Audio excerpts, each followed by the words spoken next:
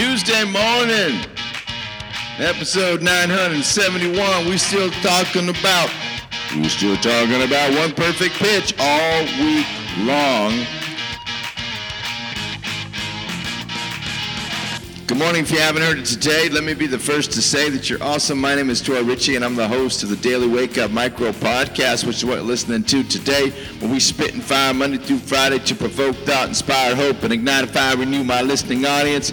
Coming to you from Boom, Studio A in the beautiful Las Vegas Valley. We are continuing with the book, One Perfect Pitch by Marie Perruchet. I believe it's how it's pronounced. Her book is titled One Perfect Pitch, and like I said yesterday, it doesn't conflict with my most recent book, a sales ebook titled Don't Be a Son of a Pitch, How to Increase Sales Without a Sales Pitch. In my book, I'm talking about increasing your sales through storytelling, and in One Perfect Pitch, Marie is talking about increasing your sales if you're in the sales position, presentations if you're presenting, whatever you need to do to move an audience. And so she talks about 3 approaches to get started in telling your story. 3 approaches to tell your story. Number 1, the picture approach. Now, with the picture approach, you're going to use sensory details, sight, sound, smell. Describe those.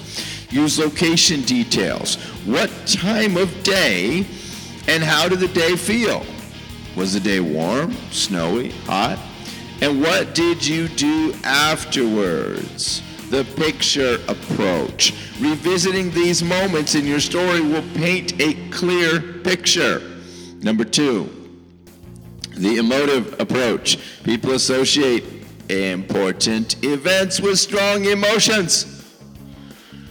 Communicating strong emotions will help you connect with your audience.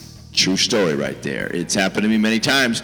When you started, did you feel disappointed or pleasantly surprised? Convey your emotions to get a strong connection with your audience. That was just me. I didn't read. I'm just telling you what I know, and then from the book. Anyway, number 3, the timeline approach. Draw a timeline by thinking about the questions. These questions. How did you feel when you started your business? When you left your previous work, when you named your business, and when you acquired your first customer.